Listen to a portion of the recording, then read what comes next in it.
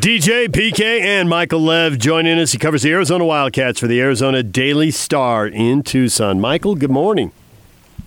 Good morning. How are you guys? We're doing well. So we are curious. We like to do the spring football tour across the schedules for the Utes, the Cougars, and the Aggies here. And we are curious. Arizona football has been down. Do you feel a bounce back coming, or is there more of the same on the way? Gosh, it's so hard to say. I think that it would have been nice to have a full spring practice. That's for sure. Because, Arizona is one of many teams across Pac-12 that brought in some new coaches, specifically a new defensive coordinator. So, you have a new scheme. You've got an entirely new staff on that side of the ball. It would have been really helpful for them to, get all 15 spring practices in. I mean, I don't know if people fully understand the value of those things. Hold on a second. Got alarms going off here.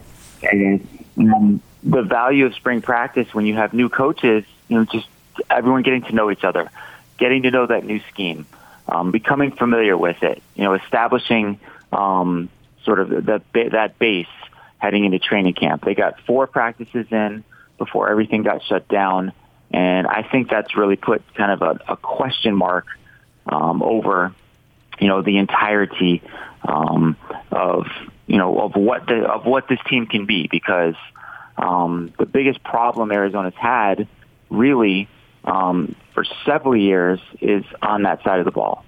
The defense has been bottom 3 in the league, despite different coordinators, different schemes, different personnel. They brought in Paul Rhodes, former head coach at Iowa State. Everyone loves him as far as the initial impression goes, but it doesn't go any further than that because they only got those 4 practices in. So it's really hard to say. Yeah, I thought that was something that obviously they need to address defensively, I should say. And Rhodes brings a ton of experience when you look at the defense. If no matter who they brought in, you could argue that, they can't get any lower. But I think the defense can be, I don't know if they can be substantially better, but I think they can definitely be better, particularly with the linebackers, because they look like they're going to be strong there. Well, I think if you look at the defense overall, you could make a case that, hey, they could put out a pretty decent first unit. They have a lot of experience, especially, as you mentioned, with the linebackers. Colin Senior, Tony Field, Colin Schooler, Tony Field, Anthony Pandy, all heading into their senior seasons. Colin Schooler and Tony Fields have played every game since they've been here. So tons of experience at that spot. But overall, defensively, not a lot of depth. And it's a huge concern. It's something that they tried to address in recruiting, but it's really hard to rely on freshmen, especially when the freshmen you're bringing in are all kind of in that 3-star category or below. I mean, they brought in a lot of players with impressive-looking frames who might have good long-term upside, but, to be able to rely on those guys to have an impact that first year, it's kind of a long shot. So I think there's the makings of a decent defensive first unit. I think there's potential for improvement in year 1, but it's going to be really hard. Going back to what I said earlier about Paul Rhodes, like the first, kind of tenet of his program was he wanted to improve the tackling. It's kind of the first thing he mentioned when we met him in December. It's the first thing he mentioned when we talked to him in early March. Think of how hard it's going to be to, implement an improved tackling program when you don't have the ability to practice, or maybe the practice time is curtailed because there's some sort of condensed schedule implemented, as we all figure out, kind of like what the fall is going to look like here. So I think it's going to be extremely challenging, no matter how good Paul Rhodes' resume is, and no matter how much experience they have at the linebacking core and other spots throughout the defense. Obviously, Khalil Tate had a real roller coaster there. Great debut for Arizona. Had injuries, coaching changed, the production wasn't as good. But the Khalil Tate Arizona story is written. Grant Gunnell got to play as a freshman, looked pretty good, did some nice things. So is he the guy? Is there anybody else behind him, or is it definitely Grant's job now as a sophomore? Yeah, I mean, I think he's in that position of it's his job to lose.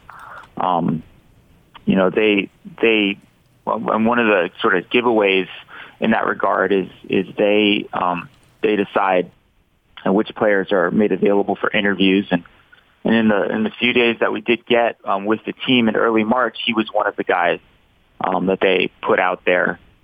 They've kind of promoted him on social media. He was a huge recruit out of Texas. You know, set the state record for passing yards in the history of Texas high school football, which, I mean, as you guys know, is, maybe the best state there is for high school football. And it's a state where they want to make a lot of inroads in recruiting. So there are a lot of reasons for them to place Grant Gunnell in that position. He's one of those guys who doesn't have like tremendous, physical attributes. He's not going to wow you, with his quote unquote arm talent, but he's got really good size. He's legit 6'6". He's really smart, and studious. One of those, gym rat type of guys. He's, really taken a leadership role already, as a sophomore as far as organizing team activities when they could do that sort of thing. So, I think he's poised to put up really good numbers this year. And the fact that he did get to play last year, I think is extremely beneficial.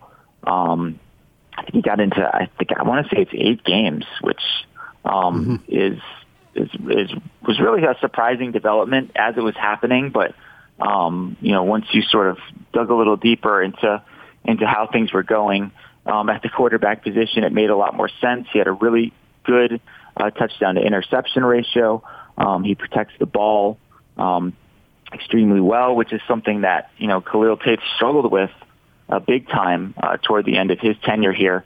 And when you have a defense, like we mentioned at the beginning, that's been struggling for a long time, one of the ways that you can help that unit out is by keeping the ball, protecting the ball. Doing those sorts of things on offense, you can play, what Coach Sumlin would refer to as complementary football. I don't want to go too crazy here, but if I compare freshman season to freshman season, I see a little bit of Justin Herbert in this kid. Ooh, that's an interesting one. I've heard that comp, and I think it was Brendan Schooler who might have made it. Brendan Schooler is Colin Schooler's brother, grad transfer here from Oregon. So, if anyone would know, it would be him. I think that Justin Herbert is a little more physically gifted. He's got a little bit better mobility, although Grant Gunnell's mobility, I think, is better than people think. I think he's got a stronger arm. But to me, maybe the common trait between them is they're both really good demeanors about them. They're calm. They're quiet, yet they're good leaders at the same time. And I mean, a big part of playing that position is, the poise that you have under pressure. And Grant Gunnell was thrown into some really sticky situations last year, like, playing, the second half on the road at USC with a huge deficit and taking a lot of hits, bouncing back up from those and still delivering the football down the field. I think that was a really encouraging sign. He's worked really hard, to improve, those physical aspects of his game. But to me, the mental part is bigger. It's Khalil Tate, who you guys brought up, has all the physical gifts in the world, but never really developed into a true, capital Q quarterback during his time here. I think Grant Gunnell can do that through his intangibles, through his work ethic, through his his poise out on the football field. Michael Lev joined us. He covers the Arizona Wildcats for the Arizona Daily Star in Tucson. Much as we've seen a quarterback, do you think it's going to be kind of the smooth handoff at running back? J.J. Taylor, all done. And Tate was the second leading rusher, actually. But Gary Brightwell's played quite a bit, averaged almost 6 yards a carry. Is it him? Is it somebody else? I think that it's their deepest position. I think that Gary Brightwell's, kind of the leader in the clubhouse as far as, being the main guy. But even with J.J. Taylor here last year, they rotated quite a bit at that position, and I think they will continue to do so. Like I said, a lot of depth there. They really like a lot of the younger guys. Michael Wiley is sort of a hybrid type player, someone who can line up in the slot and catch the ball out of the backfield. Nathan Tilford, who will be, I think, a junior this upcoming season, maybe a redshirt junior. He is a little bit bigger, taller back who's impressed every time he's gotten a chance to touch the ball. Bam Smith is another guy who is really adept at catching the ball out of the backfield. Gary Brightwell, legit 4.3 type speed if he breaks out into the clear. And they're also bringing in a couple of freshmen, too, who play that position. One of them is from the state of Oregon, Jalen John, who on film reminds me a lot of Tilford, kind of a bigger, more physical back. And then this kid named Frank Brown Jr. from the Houston area, who's probably the fastest of the bunch. Legit breakaway speed, another guy who can line up in the slot and catch balls out of the backfield, which is something that Noel Mazzoni really likes in his system. I think with Grant Gunnell at quarterback that you're going to see a different style of offense, a lot less of the zone read type of plays. I think, more passing of the football, and I think those running backs are going to be deeply involved in the passing game. The first start that Grant Gunnell made, the game that he played from beginning to end against UCLA, I want to say he had 44 passing attempts in that game. I think that's the type of offense you're going to see. The player that Noel compared Grant to was Brock Osweiler, and if you remember, those ASU teams from back in the day, there's a lot of A, passing the football, a lot of B, a lot of short, quick passes. And I think that running back core is going to be very involved in that. So someone's going into, his third year, if I'm correct here. It's been underwhelming as far as that goes. And, we hear Kyle Whittingham. He just preaches it on and on and on about how you need to recruit and good players make good coaches and all that stuff. So how is the recruiting going for Sumlin? I think it's been okay. I think on the surface that people are probably disappointed with the overall results because, the idea of bringing him in here was, you're going to get significantly better recruiting than what you had with the previous regime. I think if you can point to one, downfall for Rich Rodriguez, who, he had 5 winning seasons out of 6 years here, that he didn't recruit to the level that he needed to sustain success, over the long haul. They produced barely any NFL draft picks during his time here. An average of maybe one a year, and that player usually was picked in the 5th round or later. Someone came in with a reputation as one of the best recruiters in the nation. It's been tough, though. He's discovered that it's a lot harder to recruit to Arizona than it is to recruit to Texas A&M. They haven't brought in many players who are higher than 3 stars, but they have done a good job of finding some hidden gems. For example, Keon Bars, a defensive tackle from Southern California who many people thought was going to be a non-qualifier, through the connections that the coaching staff had. They discovered him. They brought him in. He looks like someone who's going to step in and start this season. Christian Roland Wallace, they won a recruiting battle for him with USC. He looks like he's going to be, a staple in the secondary for years to come. Offensive tackle Jordan Morgan is another guy that USC was interested in. He's from a town called Marana that's right nearby here in Tucson. He looks like, he's the type of athlete who eventually could develop into an NFL player along the offensive line. So there's plenty of examples like that to be found in these recruiting classes. The rankings are not what people were hoping for, but he's a big believer in, recruitment and development, and feels like he's got the types of athletes that he wants in place. Now it's just a matter of the results. And I think he and other coaches who are on the quote-unquote hot seat heading into this upcoming season might get a break in a way because of the whole coronavirus situation and the impact that it's going to have on the budgets of these college programs. I think that schools are going to be much less likely to fire coaches if they have to pay big buyouts, given the financial crunches that they're under. So the honeymoon might get extended a little bit longer for Kevin Sumlin here, regardless of the results. If there's a full season and they go something like 2-10, that's a different conversation. But if they can get back up into that 500 range, sneak into a bowl, I think he's going to be okay.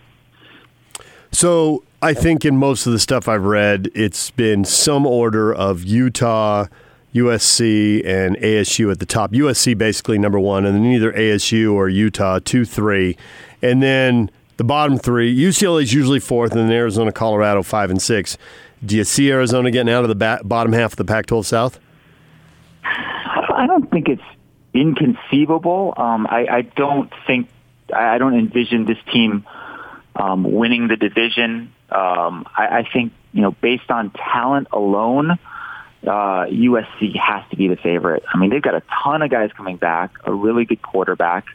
There's still, of course, questions about the coaching staff, and, the fans have, I've never seen a fan base turn on a coach to the degree that USC's fan base has turned on Clay Helton, but, they did bring in a new defensive coordinator, and the administration, their vote of confidence in him has to mean something. So on talent, on paper, I think USC definitely is the team to beat. Arizona State also brings back a really young, impressive quarterback, but they did lose a lot in the meanwhile. And record-wise, they've been okay under Herm Edwards. I mean, I think the expectations that people had were so low that's kind of skewed what the actual results have been. Utah's always good under Kyle Whittingham, like you mentioned, but probably loses more to the pros than any program in the conference this upcoming year. So, I think expectations are a little lower from them. Can Arizona, crack that top three and knock any of those teams down? Maybe. I don't have a ton of faith in their ability to do that. After going 4-8 this past season, I mean, to me the bar is set somewhere around 6-6. If they can get to 6-6 with the schedule that they have and get into a bowl game, that would represent progress, regardless of where they fall in the pecking order in the Pac-12 South. Hey, what was the reaction in Tucson to that HBO thing with Sean Miller? I think that most people around here still have faith in Sean Miller. They don't believe that he did anything that was nefarious, any more so than any other college coach, and they'll continue to believe that until some sort of smoking gun is produced. And even though they had the tape that they played toward the end of that documentary, there was still no direct link between Sean Miller and this idea that he ordered or made payments for players to come to Arizona. So I think that, even though the documentary,